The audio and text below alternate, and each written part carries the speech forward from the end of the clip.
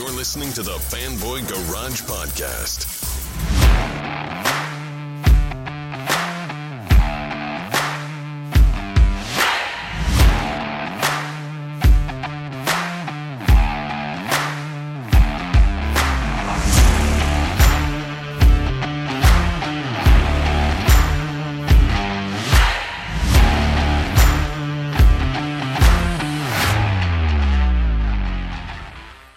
And welcome to the Fanboy Garage. I'm Chris Lasanti, joined by my co-host, Aaron Varola. Yo, what's up, folks? Welcome to episode 144 of the Fanboy Garage. Once again, it is a pleasure to have you guys with us for another episode.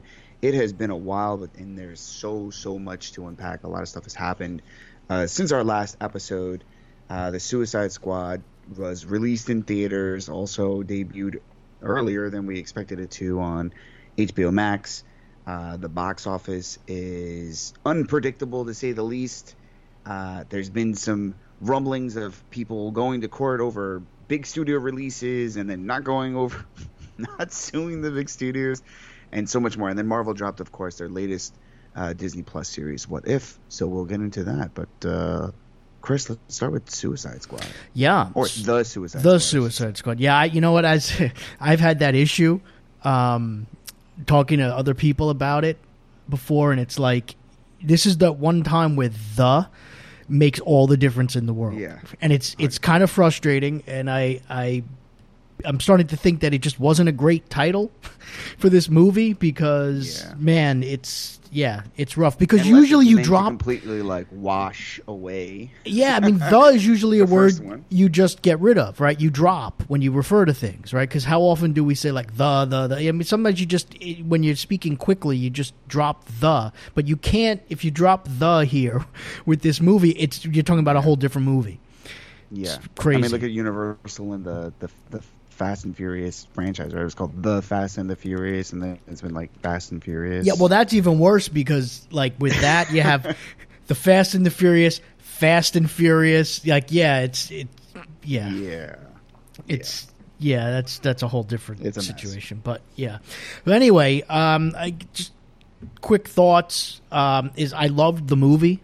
I thought it was absolutely fantastic. I actually watched it. So I watched it as soon as it was released that Thursday night, as soon as it was available, at home, of course. And then I actually woke up the next morning and watched it again, like right away. And I have to say I liked it even more the second time. And I think the reason why I liked it even more the second time is because for some reason, when I was watching it the first time, and I don't know if it was just because it was at night, and I mean, it wasn't late, but maybe I was just tired or whatever, or not quite ready to watch it. But like, I felt like the first 40 minutes or so, or it didn't grab me for some reason. Like I started to get really invested in that movie the first time I watched it, after the Harley Quinn just a gigolo scene, that whole thing. But watching it the second time, I've loved all of that stuff that I was like, whatever. Like, I loved it watching it the second time. Like, I thought that first 40 minutes or whatever was great. So I don't know, whatever that was, just one of those things. But yeah, I mean, I would have to say that. So this is very much a James Gunn movie, right?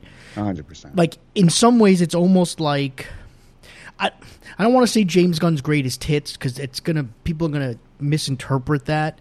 But in a lot of ways, it's like if you took the best elements of James Gunn's films, right, and just crammed them all together, like, they're all here in this movie, right? So, like, you got elements of, like, Slither with elements of Guardians of the Galaxy and even stuff like Dawn of the Dead, which he wrote, right? And some of it, like the Trauma stuff, like, it's like all thrown here on the screen. Which, because like in Guardians of the Galaxy, you got certain things, right? You got like the use of the popular songs, and you got the humor and the quirkiness, but you didn't get the violence, right? And like the over the top, like that type of stuff. And Slither, which is more of like a horror movie, there was some comedic elements and stuff, but like you didn't get like the fantasy, like the superhero-y type stuff. And so like here, like you're getting like everything just thrown out at you, all of his things, all of the things that make his movies fun. It's hyper violent. There's a lot of blood, right, in this movie. Yeah, I mean, it's funny. The characters are all great. I mean, that's one thing about his movies, right? These characters jump off the screen, right? And they're memorable, and you are invested in them, and you care about them. I mean, Polka Dot Man, and I mean, these are... Dude, he was awesome. Yeah, I mean, these are characters that I probably shouldn't care about, but I do. I mean, King Shark was fantastic, right?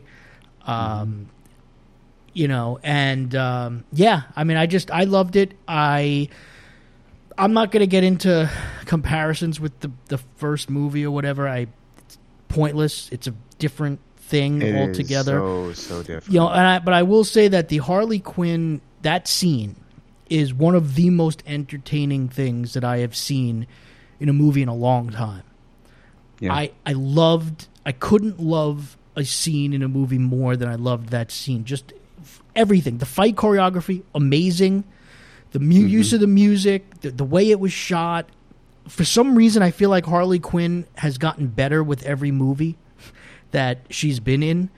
I like her more each movie. Like, I liked her in Birds of Prey, I think, more than I liked her in Suicide Squad, and I liked her in this more than I liked her in Birds. Like, I feel like that character, which has always been good. I mean, I've liked the character in every one of the movies that she's been in, but I feel like I like her more and more with every movie. I mean, that whole thing, like, that's the type of fight choreography that I was kind of hoping we would get with Black Widow. Aside from the over-the-top, you know, kind of goofiness of it, but, like, that hard, like, that's, like, that stuff that we saw, like, at the end of Birds of Prey, right? Like, that real, just, like, violent, cool fight choreography. Right. And it's the thing that sets... It's why I really like the idea of, like, DC doing their thing, right? Letting their directors do their thing and not having to stick with a formula, because I feel like, you know, you have room for that. Like, that doesn't work in every movie. It's not going to work with every character. But where you can use it, use it. And that's something that Marvel doesn't do. Like, their stuff is very... It is what it is, you know? Everything has to fit. Like, Like, the way I look at it is like every puzzle piece shape is different, but it has to fit with the next piece. Then that's very much Marvel's thing, right? Like, it can look a little different, but it has to fit with the next piece that came after it and the next piece that came before it. Yeah. Whereas, like, DC is, I don't know, very... very loose with all that. They're less focused on the universe stuff and more focused on, like, the characters and the stories, which is something Walter Hamada has always said. Yeah. He would be focused on. And, you know, I think the Suicide Squad is probably that and Joker are probably some of the best examples of that. But yeah, I mean, to me, the Suicide Squad, just because it's James Gunn, I know what he's capable of. I like what he's doing. The trailers were hilarious. The marketing was hilarious. You know, I was on board for it. And then, you know, before the movie even dropped, just kind of hearing all of the reactions from reviewers and other people I'd seen the film. Not that even matters to me, but, like, that's always a good sign. Everyone was, like, praising the film, you know. And then I watch it. The first the first 10 minutes into the film, I'm like, oh my god, this is gonna be a trip. This is gonna be a trip. And then obviously we knew that Starro was the villain of this, and so still can't believe that happened though. Even though I knew it, I still can't believe after it that. I was like, Zack Snyder avoided dropping a squid on New York City in 2009, and right. In 2021, we've got a gigantic starfish that's spewing mini starfishes from his underarms. And this is why, like, everything in due time, because of course, when Zack Snyder made that decision, it was the right decision. It was 100%, because the world was not ready for that. Like, if that giant squid had come out of that movie and that time, we were like, "What the hell is going?" Not us, but like most people would have been like, "What the hell is going on?" But now, like, everything has opened up, and, like, just like there was a time when people felt like you couldn't do comic accurate, like, costumes for these heroes because it would look stupid, like the whole Green Goblin thing from Sam Raimi's Spider-Man, right? Right. Like, you can't do that. Nobody will accept it. And now people are like, no, I want the more comic accurate, the merrier, within reason, of course. But yeah, I mean, it's just things have evolved beyond that. Yeah, totally. And this film is, the thing about what you were saying about Harley Quinn is, I think the reason why, and I agree with you, but I think the thing about Harley Quinn that I appreciate is that there is less of her. Wasn't focused on her. She did her part. Like, I wasn't sick to my stomach with like, oh my god, here we go with. That wasn't my problem I had with Birds of Prey, and I can't stand the accent, and like Margot Robbie kind of dialed it. I mean, it's because she had less lines, right? So I think she dialed it down a little bit. But I think the main difference between this film, I know we didn't want to get into comparisons to Suicide Squad, but it's a huge difference, and I think it speaks to just writing in general, is that you have a central character like Deadshot is our like, he's our hero, so to speak, and he's the person that Bloodsport you're talking about? Huh? Is it Deadshot? Oh, you're talking about Deadshot in the original. Sorry, yeah. No. No. Is it not Deadshot? Bloodsport. It's Deathstroke. Okay, yeah. Sorry, not Deathstroke. Bloodsport. Bloodsport. You threw me for a second there, because I was like, wait, which one are we talking about? Deathstroke, Deadpool, blah, blah, blah. Bloodsport. Thank you. Yeah. Sorry. Bloodsport is the character we care about. Like, and we're following. It's like his story. Not his story, but you know what I'm saying? Like, he's the central. Yeah, he's, of course. It's built. The team is built around him. Yes. And that to me is the main difference about why I gave a shit about Suicide Squad, was because it was like he had something he needed to change, right? He needed to see himself differently. And in Suicide Squad, there's a whole lot of other problems there, but there wasn't anyone to follow. Everyone needed their time. They spent a lot of time talking about how they did really cool shit, or blah blah blah. And in this, we were just like, no, these are badass people. They're blowing up shit. Homeboy's killing birds with, little birds with a ball, and King Shark is a boss. All of that stuff. You know what I mean? Like, so,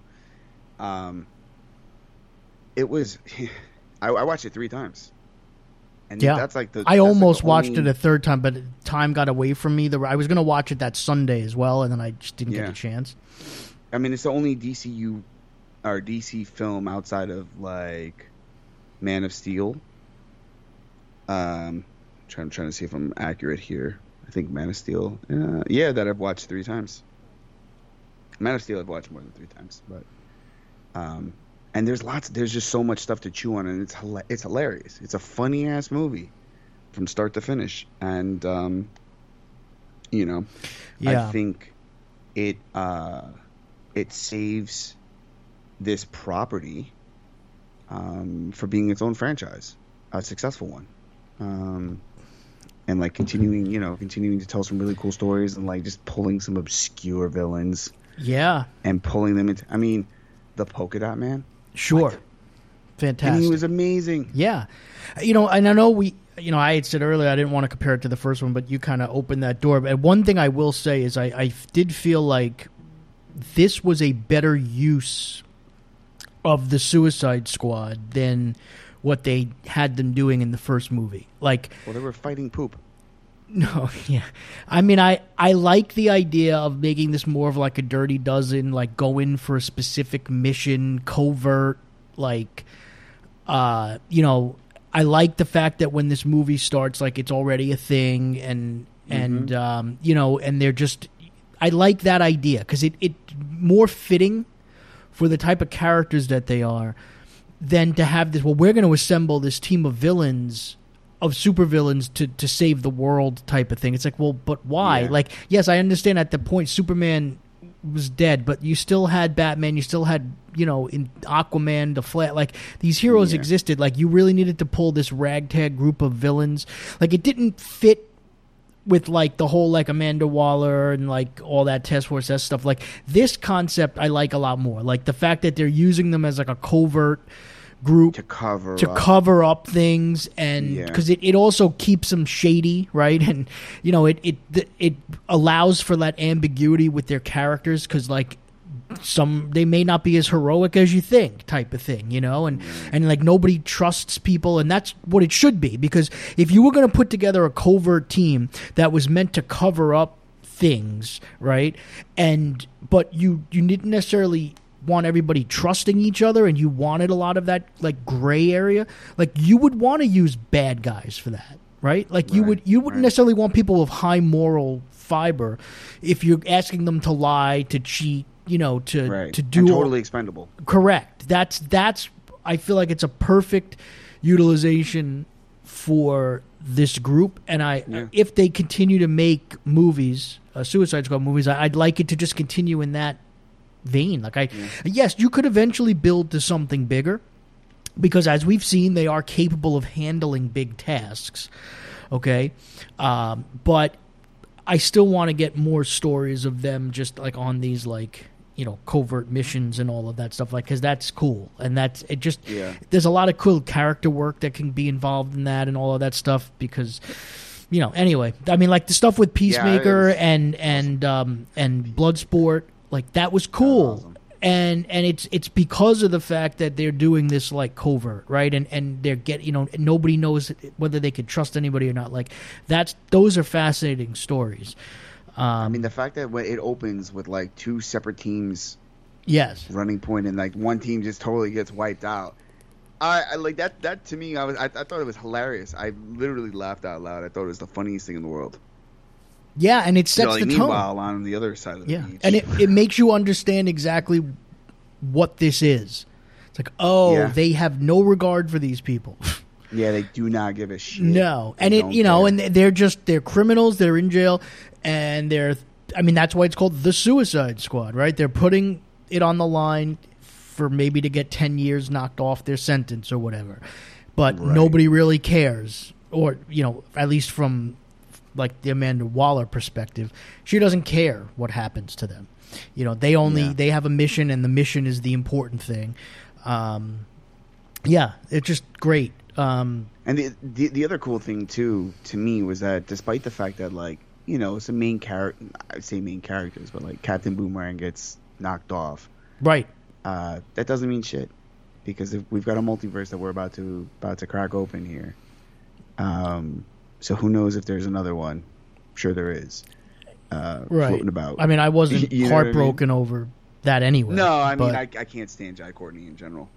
Yeah, but I definitely thought it was a cool way to, it was cool because it was kind of unexpected, like in a sense, and I was like, no way, they just killed Captain. Like, what? Yeah, you just killed Captain Boomerang like in the first 10 minutes of this film. What?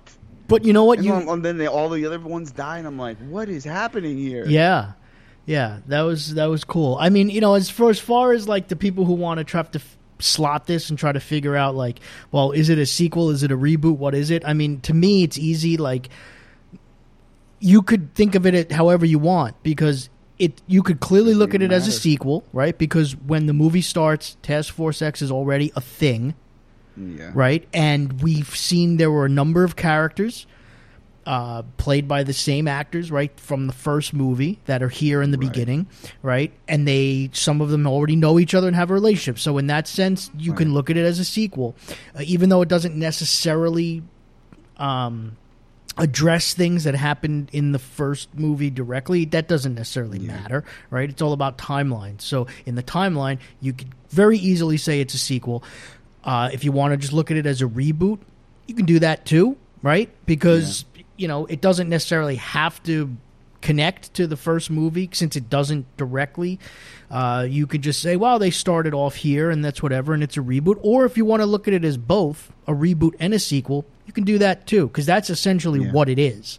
It really is like Once Upon a Time in Mexico from Desperado. Yeah. It's a sequel and a reboot. It's not one of these reboots where like they're going to retell the origin, which is annoying, right? And none of us want those. But so, and that's why that plus the carryover actors, I think, is what also makes this, to me, clearly a sequel.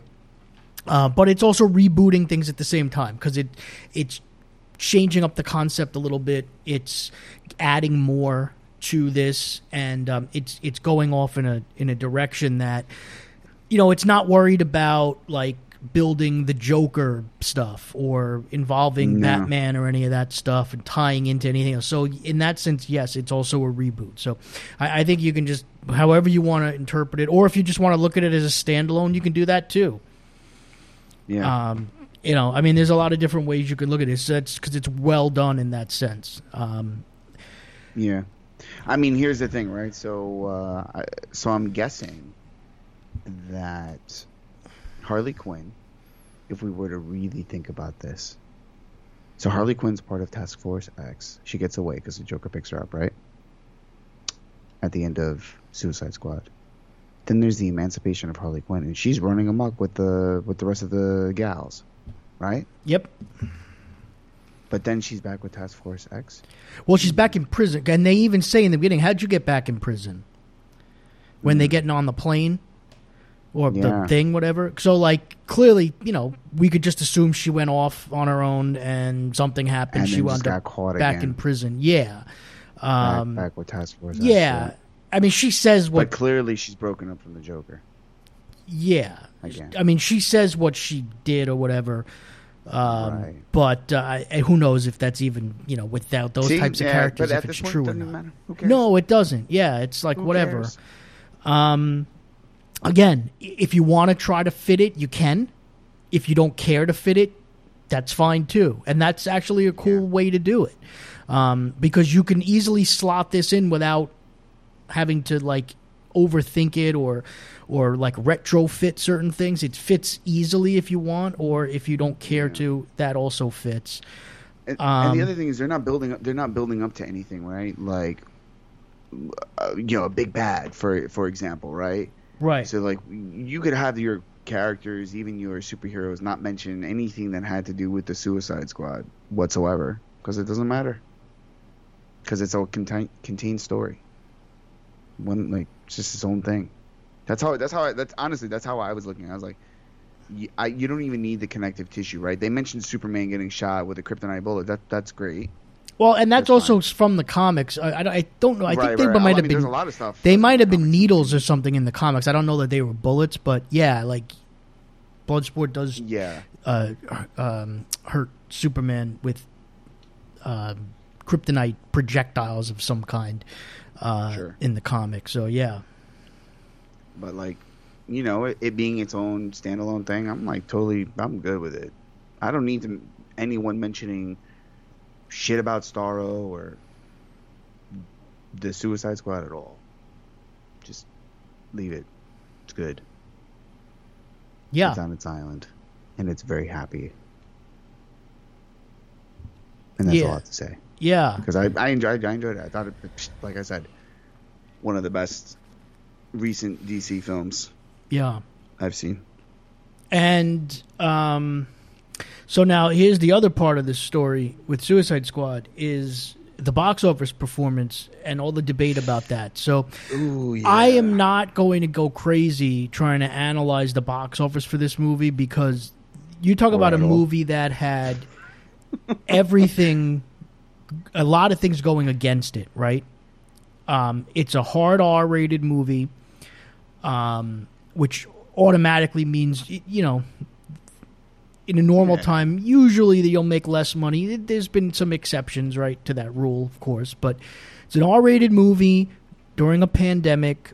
And unfortunately, even though it did look like we were starting to, I don't want to say get back to normal, but we were starting to pick up a little bit, right? The box office was now with the Delta variant surging, like that's going down now, right? So you got that happening.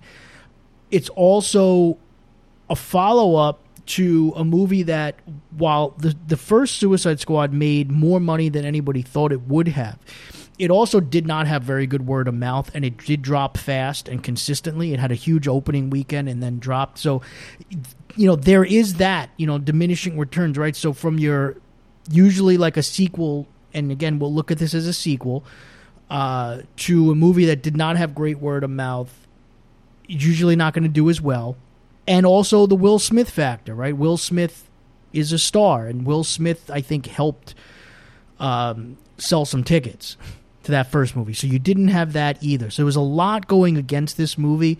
Also, day and date on HBO Max at no additional cost, right? And I would think that this is a movie that's probably one of the more anticipated movies that was coming on HBO Max. In fact, based on Samba TV, it was the second which I think only takes into consideration smart TVs. Like their estimates were that it's the second highest, and I think HBO Max actually said it was the second most streamed like opening weekend in their history. And Samba TV estimated that it did 2.8 million accounts or whatever that watched it, second behind Mortal Kombat of all things, which I would not have guessed that was number one, but somehow Mortal Kombat had a lot of views. So, there was a lot of interest in this, and a lot of people watched this on HBO Max. And, I'm actually waiting, and, correct me if I'm wrong, because I didn't see it. Maybe I missed it. Where was the angry release from theater groups to the trade magazines criticizing Warner Media for the box office performance of this movie, blaming it on day and date release like they did with Disney for Black Widow? I don't recall seeing that. I didn't see that and at all. Especially when you consider the fact that at least Disney charged $30 for it. Yep. And so this for their purposes should be even more egregious. And then when you look at the box office performance, $28 million in its opening weekend, which is actually under the very modest studio estimates. They were predicting $30 million. Right? And it came in under that. And now this second weekend, it just fell off the face of the earth. 70% drop, $7 million. Fifth place in its second weekend. So the movie's done at the box office at this point. So much for like the positive word of mouth and all of that stuff. And that's okay. Again, we're in a different time. So I'm not going to sit here and be like, oh, the sky's... I'm just curious as to why these theater groups that attack Disney for doing what they did are not even angrier at Warner Media. And I have a sneaking suspicion it has to do with negotiations and whatnot, because magically Disney now is going to have the 45-day exclusive theatrical window for Shang-Chi, which is a first for them. And so we're going to start to see now down the road. I think the fear with theaters is that they feel like Disney has that infrastructure to do this more than some of these other places do, because HBO Max already set the tone by doing it for free. So they clearly don't have the interest in having people pay extra to stream. So I feel like they just felt like that was a bigger threat. But everybody was so up in arms over Premier Access and how bootleggers and this and that and the other thing, and then this, but like this to me is an even bigger example of that. And I don't see everybody up in arms. They're blaming everything else, right, for why this movie's not doing well at the box office. So that was kind of fascinating to me. Yeah. I mean, talk about a missed opportunity with a movie as big as this. And I'm sure, their intentions were to, during coming out of this kind of like post-COVID moment, I should say, as the Delta variant kind of surges, but that people were going to go to the theaters but in the same breath, like they knew what they were doing because they were going to release their 2021 slate on HBO Max, and I still cannot get my head around how you can't charge for these films. I don't get it. They could have. They just chose not to, because again, at the time, it was a newer service, right? And I think they just figured, okay, this will be for a limited time. And you know what? We're going to try to get a one-up on everybody else, and we're just going to give this stuff away for free, because it'll be a way to market the streaming service. It'll be a way to get eyeballs onto the product. And I don't think they thought that theaters, would be open as quickly as they did, maybe. And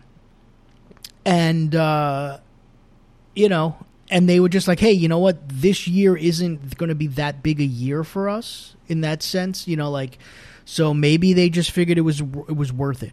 And, I don't know. To them, maybe it was. We don't have access to their numbers. We don't know what their expectations were. We don't know if it matters to them, how many people watch a certain thing or don't watch a certain thing. As to me, the way I look at it, unless these movies are greatly increasing subscriptions, like if you're at a certain point, so if you were at a certain point at the beginning of the year and now we're in August and you're still at that same point, if you haven't had a major increase in subscriptions, to me, I don't think it should matter how many people watched your movie on your service if they're already paying for it, because now you took money away from the theatrical release, from the box office, right? Whereas at least with Disney, like we know with Black Widow, they made $60 million in that first weekend, right, on Premier Access. Right. Okay, so you can add that to the box office number, and all of a sudden, the Black Widow numbers look a lot better when you do that. Yeah. And that's money that went to Disney, and the theater owners can go bitch and moan all they want. They're full of it, okay? And they're just fighting the future, which is fine, and we've already had that discussion before, so we know where that's coming from. But from Disney's perspective, that was okay, but Warner Media doesn't have that, right? So if people that were paying $15 a month for HBO Max, if all of them watch I almost said Guardians of the Galaxy, if all of them watch the Suicide Squad, what does that actually do for them? Yeah, I don't know. I mean, it might do something. Nothing, but you know what I mean. It's not like it's putting additional money in their pockets, really. Right. Not I mean, granted, you'd rather have people watching your service than not.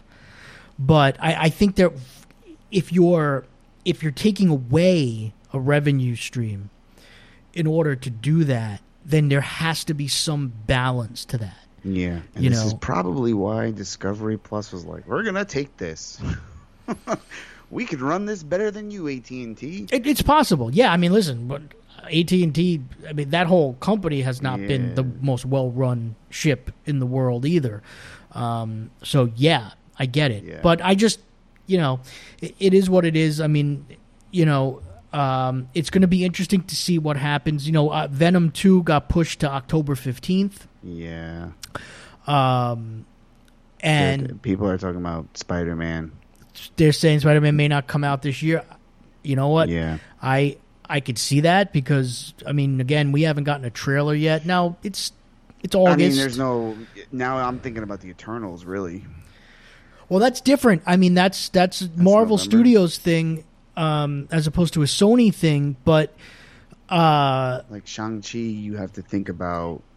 That's September 3rd. It's an only theater release. Yes. There's been a lot of... Well, I don't think they're going to... some trading of words. I don't think they're going to do anything with that. I mean, the Shang-Chi thing, I saw, the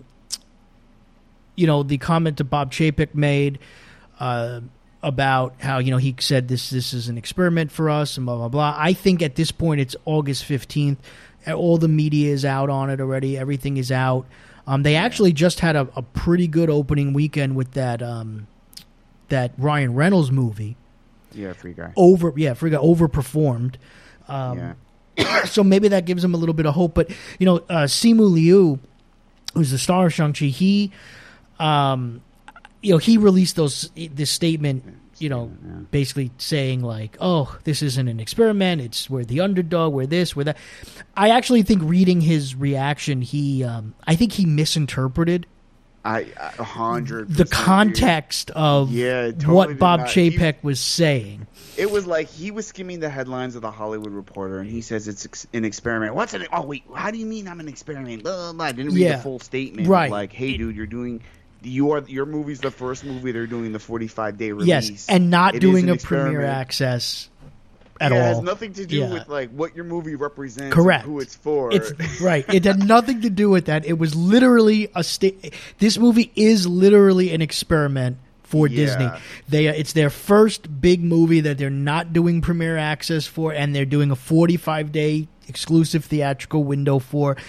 That's also a first for them. Like, so that is actually the definition of an experiment. They're going to forge ahead, releasing it theatrically just to see where things are at right now. And I think that will help them make a decision when it comes to something like Eternals and maybe, you know, in tandem with Sony on the Spider-Man thing. Like, that's what they meant, and it's the smart way to do it, and it makes sense.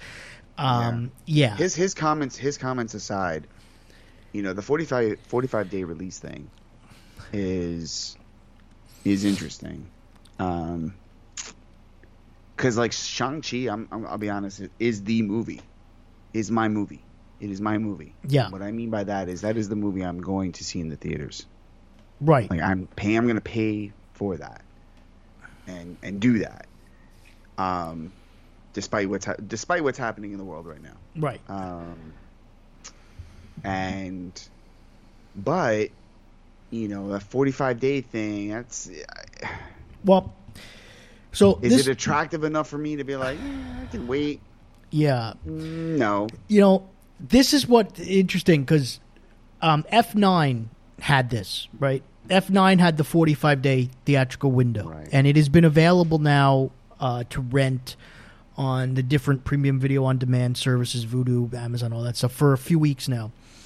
And I, a few times, was like, you know what, I want to watch it, but there's something about, and it's really weird because I have no problem paying $30 for a movie to watch a movie on its opening weekend at home, right, on Premier Access. But for some reason, I have an issue paying $20 to rent a movie on video on demand 45 days after it's been in theaters. Like, it's a psychological thing, I assume, because I feel like at this point, like once I've missed the initial theatrical run, like I feel like I'm either going to buy it for $20, right? Or I'll I almost feel like now it's like whatever, like I'll just wait another couple of months and just buy it for $20 and then have it. Like, it's a weird thing because, like, you know, if you told me like, hey, you could watch it at home in its opening weekend for $20, I would have. But there's something about, like, once it gets past, like, the 45 days, almost 2 months, it's like, I guess it's just, again, it's ingrained in me that it's, like, it's that psychological thing where it's, like, now I feel like we're in the home video phase. And, like, I just can't see myself now 45 days later or 60 days later paying $20 just to rent something that I might want to buy for $20 in another couple of months, like if I really like it. Yeah, I'm not doing that. You know, so like with Black Widow, it was $30 to watch it on Premier Access that opening weekend. So I did that and I watched it. It's now available to buy for $30 on Vudu, and I would assume Amazon as well. I saw it on Vudu today. So, like, that's different. Like, if I could buy F9 for $20 right now, I would. Yeah. But so I guess it depends on how Disney's going to handle it, because it has to go Premier Access. You think, right? Like, not after 45 days. I wouldn't. They're not going to do Premier Access, but they might do what they're doing with Black Widow, and they might just put it up, like throw it out there. Yeah, I mean, because so then why not do Premier Access? Well, if you can funnel, if like I get Vudu and like Apple TV and, you know, everyone else getting it, Amazon, why not just offer it on Premium Access? Yeah, I don't. Well? You mean after the 45 days? Yeah. I don't know. Maybe it's a contractual thing. I don't know. Like, can you still pay to watch Black Widow on Premier Access right now on Disney Plus? I mean, I haven't checked, but can you pay for it? You pay to watch it, or can I just watch it? No, meaning like, is it still available for Premier Access right now on Disney Plus? I haven't looked. Yeah, because like I said, I know it is available on. I saw it pop up on Vudu today, and I thought it was going to be a rental, but then when I actually looked at it, it's like buy for $29.99. I was like, oh, okay. Yeah, I'm not actually sure. I would be. So here's the thing. Here's my thinking then. If it's if I bought it on Premier Access, it should, and it probably won't happen this way as I'm saying this. I'll finish my thought in a second. Yeah, no. I was thinking that it would pop up in my Apple, that it would automatically default to my Apple library, but it didn't. And I will check my Disney Plus it is, to see if it popped up there. But anyway. It's still it's still available for me to watch, but it says you have Premier Access to this movie, so I could watch it and download it or whatever. But it doesn't say whether you can still actually buy it if you don't. Oh, I got you. Already have it. Yeah. But anyway, so that's the way I look at it. So, like, for me, the 45-day thing, like, I think it's probably a good way to do it. It's a nice compromise, even though I do think the future is streaming and day and date release. I think for now it's a nice compromise because most people that are going to watch a movie in theaters will watch it within its first few weekends, right? So I think 45 days is very generous. I think we'll eventually start to see those windows shrink even more. Universal. Yeah, like down to 30 days, maybe even less in some cases. But more than just Universal. I think eventually they'll start to see that go. But I think it's how they handle it afterward. Because, like, for me, a movie, again, like F9, like if you would have told me, well, if you wait 45 days, you'll be able to buy it, for $20 or whatever afterward, then I would have been all over that. But now at this point, like, I'm going to wait because I'm not going to double dip on something. Like, it's a psychological thing. Like, I will double dip. Like, I'll go pay to watch a movie in theaters and then buy it, which is technically a double dip in that sense. Yeah. But I'm still not psychologically at that point where, as ridiculous as it sounds, like where I want to double dip and rent a movie for $20, knowing that in a couple of months I can own the same digital file for $20. Like, that's weird to me, and it's just one of those things that I'm not used to right now, and I guess I might have to get used to it. I'm with you. I don't think I'd ever do it. That doesn't make any sense to me whatsoever. Like, I'm gonna pay the same price I'd pay to buy it, right? Just to have it temporarily. Well, but then I gotta buy it again. But like, I would do it with Premier Access because it's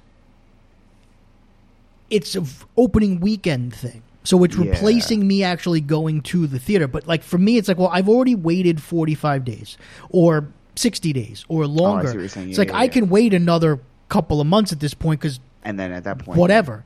Like I already know what happens, or I already know this is like, it's not spoilers or whatever. So it's like if I've waited this much time, like now I'll just wait the extra couple of months and just buy it for the $20 rather than rent it and then have to. If I love it, I'm gonna buy it anyway because that's what I do for $20 after the fact. So yeah, it's just, again, it's psychological. It's just some of those things. It's like, what are you used to? Like. Some things that don't really make a whole lot of sense. Like I think a rent-to-own option would be good. But I could see where obviously the studio wants to make their money. So, that's difficult. But like for me, like a rent-to-own option makes a lot of sense, of course, because I'm the customer. I'm the consumer. But like if you told me, hey, you could watch F9 right now. You can rent-to-own. It's $20 right now, and then when it's available to own in 2 months or whatever, then you'll just have your copy of it will pop back up in your library. Like, I'd be all over that, but that doesn't really help the studio. It doesn't help the video, streaming service distributors and all of that stuff. I get it. So clearly from the consumer perspective, that's the best way to do it. But yeah, I don't know. Well, I guess we'll see. It's an experiment, like they said. These are things that the studios are trying to figure out, and it's nice though that they're trying to figure it out now, rather than wait until it's too late, right? And then so it's good that at least the theaters and the studios are trying to figure out the best way to navigate this because. Yes, a lot of this is, due to the pandemic, obviously, but it's also, this was the future. And this was something that was going to have to be addressed at some point.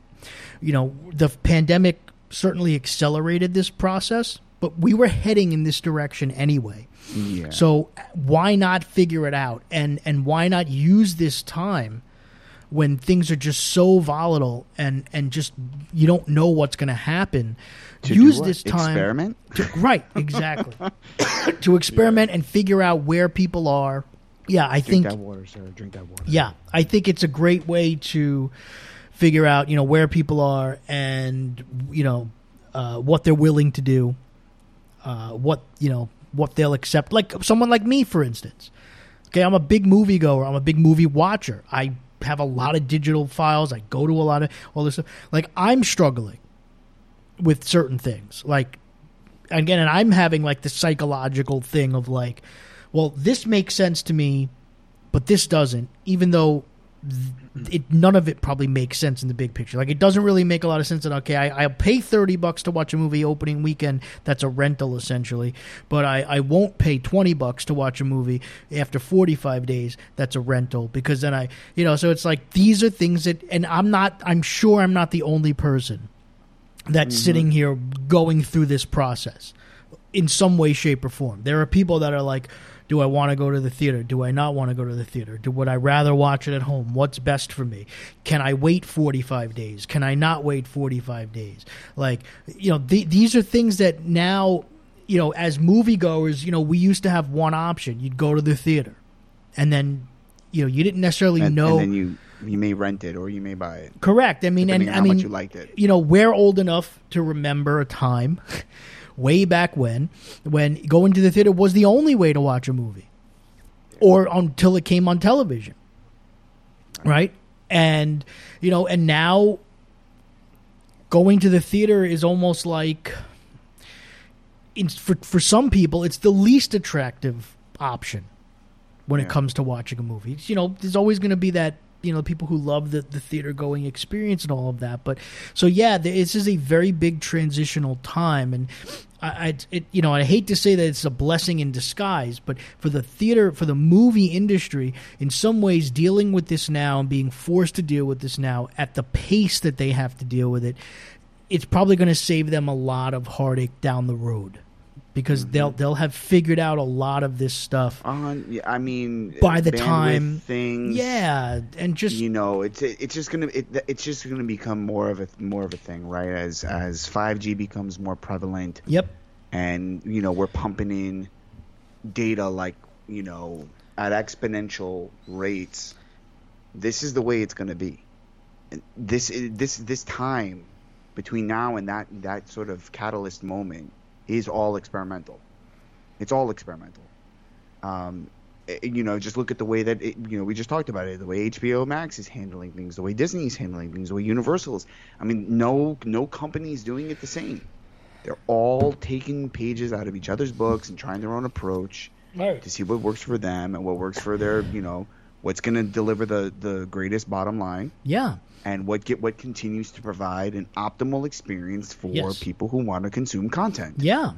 And when we say consume content, I mean people who go to the theater, people who want to watch it on VOD. Like, not every consumer is built the same, so they are testing a lot of waters right now. Yeah, and how does it shift the audience in that? There have always been people that go to theaters to watch movies, right? There have always been people, though, who never go to the theater to watch movies. We have to remember, over time, less and less people have been going to movies, right? I mean, yes, movies in some ways make more, but that's inflation stuff. But like the actual numbers of tickets sold in a lot of cases has gone down over time. So there are people that never go to the movies. There are people that will wait for it to come on a streaming service. There are people that will wait to watch it or buy it on Blu-ray or whatever the case may be, right? So, like, how does that audience get affected by this? Like, can you bring some of that audience back into the first couple weekend picture, to make up maybe for some of the losses that you've had from some of the people who aren't going to the theaters that were theater going? Like, where does that balance come in? Because there's new audiences that you could gain as older audiences maybe go away. And this is all the type of stuff that they're going to have to figure out, and you know, I guess, and they will over time. And it's amazing because Trolls World Tour, right? Was that what it was? Trolls World Tour? Yeah, World Tour. That is going to wind up being one of the more important movies, like in history, in the sense that it was the movie that actually got this whole conversation started. Like in the sense of like that was the proof. Now, granted, it was a different time. People were home. They were locked down. There was no other option. But it was proof that people would be willing to spend money to watch a movie at home in big numbers on an opening weekend. And that's what got this whole thing. It gave the studios confidence to say, hey, you know what? We're going to try this. So it really is fascinating to see where we've come now in the year and a half or whatever it's been since that. Yeah, I mean, it's a fascinating time. But, you know, we'll have to see what happens with, you know, with some of these movies. I mean, hopefully, you know, the big picture here is hopefully we can get a grip on this current surge, right? And we don't have to worry too much longer about, you know, anything, you know, whether it's safe or not safe or whatever. Hopefully that happens. I mean, that's the important thing. But yeah, I mean, I'm going to be very interested to see what happens with Shang-Chi, what happens with, you know, release dates. You know, we'll see about Eternals and we'll see about Spider-Man. Yeah, it's a very interesting time. And, you know, as much as I wanted to think and hope that we were done talking about the shifting release date stuff, it's like we're back talking about the shifting release date stuff. Yeah, I mean, gosh, I mean, there's still so many other movies that, you know, that haven't been released yet that got moved, right? So you've got Bond. I forgot. There's been so many other films that just got pushed. You know what I mean? Like all like the Marvel slate, obviously. So we'll see, man. We'll see. But in the meantime, I'm enjoying what I'm doing. Seriously. And we'll see what happens with Shang-Chi for real. Because I really want to see that one in the theaters, but I'm cool with doing it at home too. So yeah, I mean, and the other thing too is.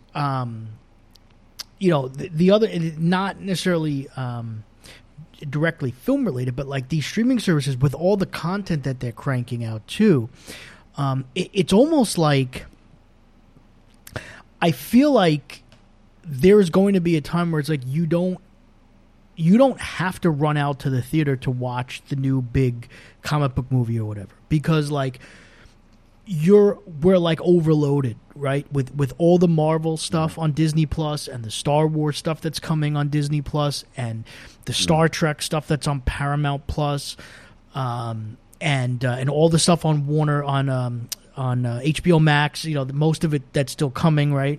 These shows that are going to be developed, the Peacemaker thing, the Batman spin-off stuff, right. And whatever else they wind up doing, like with all of that content that is exclusive for the home, right? It's like, is the comic book movie going to become less and less of an event thing? Because for years, comic book movies, and you know the Marvel stuff in particular, have become the big event movies, and they have carried, in a lot of cases, the theaters. Right? Yeah. But if we're just kind of bombarded with so much content, comic book and superhero and sci-fi related content on the streaming service that is meant exclusively for home viewing, like, is it going to make the movies themselves less special, less of that must-see theatrical event? Because it's like you might have already gotten hours and hours and hours of superhero and comic book stuff before the movie came out. And it's like, well, you know what? I'm good. Do I need? Because don't forget, for the people that are like us, most of the people, the mainstream, they are not, they're not hardcore. So they're not people that necessarily need to consume everything. And, that's why the Marvel thing had become so special, because it was like this own genre that they had basically created. Was like the Marvel movie became an event. But now, if you're like, you got WandaVision and Loki and What If, which we'll talk about in a little bit, and Falcon and Winter Soldier, and there's going to be all these other shows coming on, and then HBO Max has their shows, and Paramount Plus has all their shows and all this stuff, and it's like, man, with all of that content, and those people watching a lot of stuff at home, like, is that going to be enough for them? Like, is that going to wind up taking away a little bit from the theatrical experience? And something else that popped in my head, because I was like, man, like, even for myself, like, we went from like, talk about feast or famine. Like, last year we had nothing, right, from Marvel, and now all of a sudden this year we've had WandaVision and Falcon and Winter Soldier and Loki, and now we have What If going on, and we've had Black Widow, and now we're gonna have Shang-Chi, and you're gonna have Hawkeye, and then we're gonna get hopefully Eternals and Spider-Man and all of that stuff, Miss and it's Marvel, like all Miss Marvel, She-Hulk, yeah, all that shit's in the works. It's hard to say, because what they're like, Black Widow was an unnecessary movie. Let's just say it, right? It doesn't do anything. Like, maybe that Stringer trailer is what really sets it up for the bigger picture. Which ironically is that it's, Black Widow was a movie that, and this is, I guess, ties into what I just said. Like, Black Widow is essentially a movie that exists to set up a Disney Plus show. Yeah, exactly. Which is the first time we've seen that. Yeah, and then Shang-Chi is a relatively unknown character, unless you're like a diehard Marvel comic book fan, right? Yeah, I don't care what anybody said. There are just not a lot of people reading Master of Kung Fu. No, seriously. Spider-Man is the one that I'm interested in, because it's a huge. That's a level. Of course, that's like cultural icon type right. stuff. So it's hard to say if these movies are. I don't want to say skippable, but if you're just like, I've already gotten all this MCU stuff. I could say that with Black Widow without a doubt, and maybe Shang-Chi, because it's a new character, and even the Eternals, again, super new, super out there. But Spider-Man and the rest of the kind of like established characters, I don't know if people can just skip out on those films. I don't know if people are going to want to skip out on those films. But it's hard to say. Yeah, I just wondering, does it lower the bar? Like, so do the movies like Shang-Chi or even like a Doctor Strange, when it, like, the first one, or the Ant-Man movies, the ones that don't do like insane box office numbers. And we don't know what Shang-Chi's going to do, but just, I guess in that sense, like, do the $600 million worldwide movies become $400 and $500 million worldwide movies? Or, how does this going to work? Like, I'm just curious to see, like, if blasting people with content, especially when your audiences, mainstream audiences are what are going to elevate movies from, like, good status to mega blockbuster status. Like, if you're bombarding people, like, is the TV experience going to become bigger? Like, I think Star Wars will be interesting, right? Because, like, The Mandalorian by far is the best received Star Wars thing, right, in the Disney era. Sure. And it's the best thing which helps, right? It's the best thing in the Disney era. But, like, there are people talking to me about The Mandalorian that have never watched Star Wars. Like, they didn't see any of the sequel trilogy movies. Like, they're not, like, yes, they know Darth Vader, because these are cultural icons, right? So people know their pop culture things, right? Darth Vader, Chewbacca, Han Solo. People know that stuff. But, like, these aren't big Star Wars fans, and that's, like, The Mandalorian's, like, their favorite show. But is that going to translate to, like, are they making new Star Wars fans? Or, like, that will go to a theater now to watch a Star Wars movie? Or are they just making Mandalorian fans? Like, and eventually I'm just wondering how all of this content and people watching all of this stuff at home is going to affect box office and the theater experience as well. Because you're now, not only are you just flooding the market with content, but you're also conditioning people to be home and watch your content. Yeah. Right? So, and if you're going to wind up having more television shows than you are movies, like, what does that do, again, psychologically to people and conditioning people? Like, are you going to be viewed as more of a TV studio that does supplemental films? Or are you going to be a film studio that does supplemental television shows? Because I believe that, like with the Disney Plus stuff, they were going to be, the shows were going to be supplements to the films. But now when you see a Black Widow movie come out and it essentially is setting up a Disney Plus show, and that's right. It doesn't have a bigger purpose. Or a show like Loki setting up the villain for the next wave of correct. They MCU films. Yeah, they use Loki to introduce the big bad for this phase, and they used Black Widow to set up a Hawkeye TV show. And it's like, wow, the lines are blurry here, and I don't know. Like, I'm wondering if, after not getting a lot of content, if now people have gotten so much content that they might pass on a Shang-Chi. Because they're like, well, I don't know who that is. You know what? I'll pass on that, and I'll watch whatever the next show is. It was kind of like Ant-Man and the Wasp, where it happened right after the Infinity War. Mm-hmm. And, I mean, it made more money than the first movie. But, I think people ran to go, like, I think they ran to go see it because, same thing with Miss Marvel. People ran to go see it and go, oh my God, like, we got to get our fix. With Captain Marvel. Or Captain Marvel. Yeah. I'm sorry, Miss Marvel. Ran to go see, oh my God, it's like, well, are we going to get some answers? Are we going to know what's happened? Blah, blah, blah. Nope. Right. You didn't get any of that. And, I think Shang-Chi might be looked at as like, are we going to get something setting up either it, like, you know what I mean? Like, I'm curious about what it is, like, when it is, because now we're living in the age of multiverse, like, of the multiverse, right? Is it going to tie into, it has to tie into the Iron Man stuff, I imagine. Probably. Would make sense. But then, like, where else does it go? Yeah. Yeah. You know what I mean? And the other thing is, like, the tease of Abomination in there is that I think is the right bait to get people to go, like, oh shit, okay, now I should be like, well, maybe potentially, right? Because it was, Incredible Hulk is almost like the forgotten MCU film. Yeah.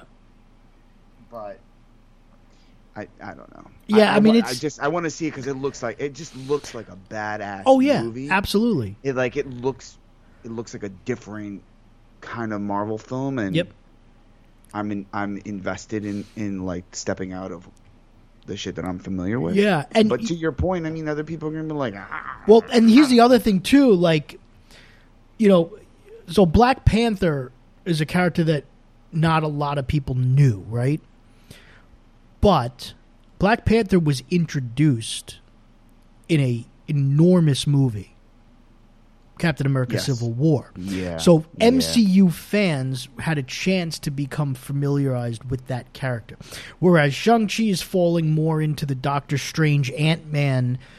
And now you could say, well, what about Captain Marvel? Okay, Captain Marvel was, like you just said, though. Captain Marvel it capitalized on the post-Infinity War. Yes, post-Infinity War and marketing. But, this movie is an origin story for a character that we have not seen before, that has not been introduced before. So you don't have that going for you. And, there was a time where if you missed a Marvel film, like, you had to wait months in order to see one. But now, if you miss a Marvel film, like, you're going to have a bunch of Disney Plus shows you go watch.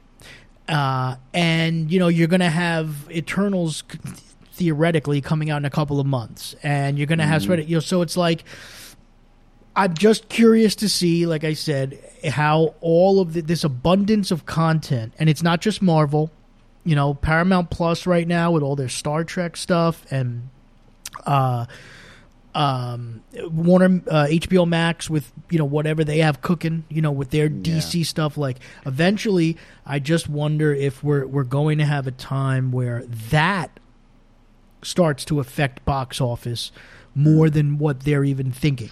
Because everyone's thinking about like streaming and, you know, video on demand for releases for movies. Like, how is that going to be the thing? But, you know, it could also be... You're essentially talking about fatigue. Yeah, fatigue, overabundance of content, and also conditioning people to think that the TV product, because there's more of it, is the A game and the movies are the supplement. And I think, you know, you got to be careful to avoid that problem. And clearly, you know, they're blurring the lines a little bit because, like you just said, Loki, they used the TV show. See, I didn't think that they were going to use... I mean, we talked about that. Right, one of these Disney Plus shows. I know that they were all going to be connected and all that, but I didn't really think they would use it to introduce, you know, the big bad villain like that. Because especially after WandaVision, right? Because WandaVision danced around a whole bunch of stuff, and we were just like, oh, well, you know what? At the end of the day... It's a Disney Plus show. Like, they weren't going to give you too much because the movies are still the thing and whatever. But then all of a sudden, Loki changes the game. Yeah. And it's like, man. And then, like I said, following that up with Black Widow, which, you know, really just, like you said, didn't really serve much of a purpose, except the main purpose was to set up a Disney Plus show. And it's like, wow, these Disney Plus shows that they have coming up are pretty exciting. And, you know, when you look at Star Wars, it's like, man, all the hype and all the excitement is about Disney Plus shows, right? So, yeah, I mean, Star Wars is a little different because they're playing in eras, right? They're playing in specific timelines, which, you know, I think leaves a lot to be desired, honestly. Because there's been a lot of... Because it jumped around so much, right? You skipped 30 years into the future. But that's... I mean, that's the specifics of the content. But, like, I'm talking about the fact that, like, Star Wars forever was a theater experience. Sure. Now... I don't think that the Mandalorian... you know, the access to the Mandalorian is going to diminish the draw for the Star Wars theater experience. I just don't think that's I don't think that. Well, but we're not talking just about the Mandalorian, though, right? I mean, they have a ton of Star Wars shows that will be cranking out. And we don't even know what the next Star Wars movie is going to be. Yeah, well, that's kind of what I'm getting at. The other part of that. The other part of it. So. Yeah. So by the time we get a new Star Wars movie, Star Wars may have transitioned into being more of a TV home experience, which is weird to even think about. Well, I mean, it already is, really. If you think about it, I mean, the Clone Wars, that's a television thing. That had how many seasons? We're just coming off of the Bad Batch, right? The Mandalorian. Yeah. The Book of Boba Fett is coming around the corner. You get the Cassian Andor series. I mean, all of these things, these are all like throwaways. The Ahsoka series and... Yeah, there's a lot. The Obi-Wan that you can't wait to see. And I actually can't, but... Yeah. But the big question mark is like, okay, then like, what's the tentpole look like? And that to me is like, there's nothing. You know, I don't know outside of any of the stuff that they announced with Patty Jenkins and Taika Waititi and Kevin Feige and all like, you know, all of that shit. Like, that doesn't even exist in my mind yet because it's not a thing. Sure. Yeah.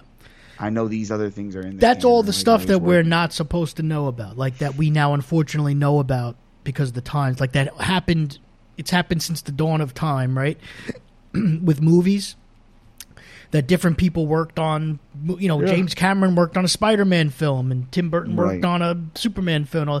Like that stuff has happened forever, except, you know, now we know about everything.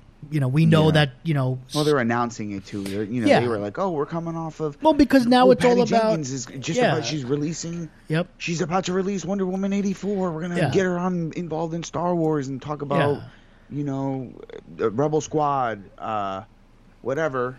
Yeah. It's all about generating hype and headlines and all that stuff now. Wonder Woman 84 is like... And they're like, wow, we're about to Josh Trank you, girl. Yeah, it's rough, but... Yeah. So let's since we've already started talking about streaming and Disney Plus and shows and whatnot, let's give our thoughts on What If. So we've seen the first episode, Captain Carter. And this show is great. I mean, I loved it. I couldn't believe how fast. I mean, yes, it's granted it's only a half-hour show or 23 minutes, whatever it is, but it absolutely flew by, and it's the quality of the story and the depth of the story just really impressed me. And the animation style was probably my least favorite aspect of the episode. Although because I'm a traditionalist when it comes to animation, like I either want hand-drawn traditional animation or like full-on Pixar like CG style animation. The hybrid stuff, but I will say I've gotten used to it though, because the Doctor Who animated restorations use a very similar animation style. So I've gotten used to it. So it's not as off-putting to me anymore as it may have been a few years ago. There was a Spider-Man show. You talking about like it was on the one that was on MTV. Yeah, the new animated series or whatever that was called. Yeah, it was very similar, right? Yeah. So I've gotten used to it.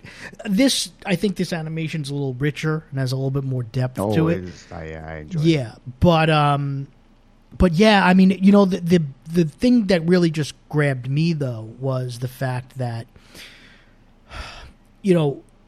once I wrapped my head around the fact that this is happening in the MCU, like I think because it's animated, it's very easy for people to just assume that these are like little side stories, or to use a comic books term, an Elseworld story, right? That like whatever, but like when you're watching it, you realize, wait, no, this is the MCU that we're watching. Like, this is the multiverse now actually happening before our eyes. Mm-hmm. And it's happening in the context of an animated show where the possibilities are endless, which is even more amazing. So like this show is an important show, like, because these are characters that we may see down the road, or versions of the characters anyway, that we may see down the road that could get, and I think there's important stories to tell here with this show, and that's what takes it to a whole nother level. And I think that it's absolutely fantastic to give us our first official look at the multiverse in animation, because like I said, you could do whatever you want. And yeah, I'm way more excited for this show after this episode than I was before it, because I think in my mind, it's again that psychological thing. In my mind, I had this show as being like, well, it's that animated What If show. It's going to tell these oddball stories that aren't going to really matter, but that's not what's happening. Mm-hmm. And that, I think, takes it to a whole nother level. Yeah, I thoroughly enjoyed that show. I think what I loved most about it is one, how it, the Watcher kind of explains the one moment that where Peggy Carter deviates from what we're familiar with, and how that's allowed now to exist because the multiverse is a thing. But things stay true, right? Like Bucky's allegiance to Steve and Peggy still connecting on on that level, and all of they're still the same characters that we already know and are familiar with. It's just it's different, it's refreshing. I love how that one moment now just creates a whole different experience. And I was invested in the story, and I love the villain. I'm gonna like butcher the name of that tentacle monster.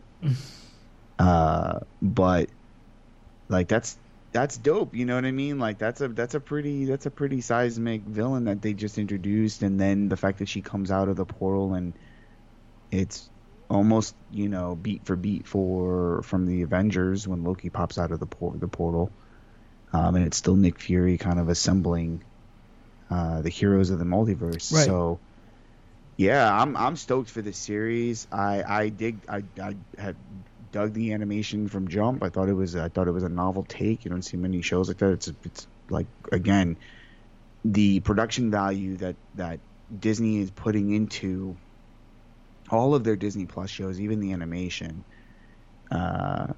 is top notch, and you would have to expect Disney being at its heart an animation studio, kind of bringing that to the forefront and delivering on that had to be key. And I enjoyed it. So yeah, we'll see what happens on the next episode. But I'm sure we're gonna get a different character now that gets brought into the fold of the heroes. Yeah, so. And I love the narration. Yeah, it was only a couple of lines, but it's great. Yeah, just the feel. I mean, the voice, obviously, Jeffrey Wright's great, and but yeah, I love the feel of the show. It's really, really well done. So I don't know. And then how many episodes are we getting of this?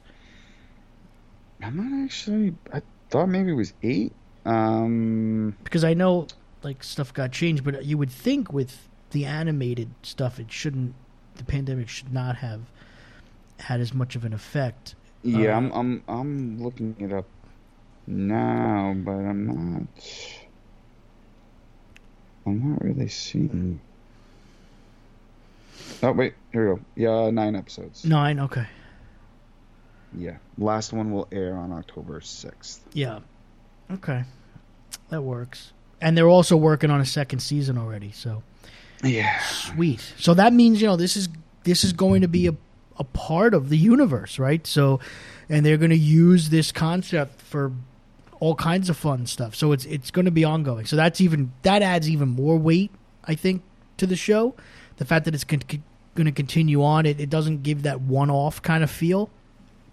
So who knows where this thing is going to go? It'll be really fascinating. And it'll be great. I mean, it also gives us opportunities to see these characters potentially in live action in that capacity. So sure, if Haley Atwell comes back as a full-fledged Captain Carter live action, sign me up for that shit. Yes, absolutely. Sign me up. The more Haley Atwell, the better. I am down. Wonderful. Yeah. All right. So that is it, isn't it? I guess that's it. Yeah. Yeah. So what if, guys? We'll see what happens. Yeah. Yeah. All right.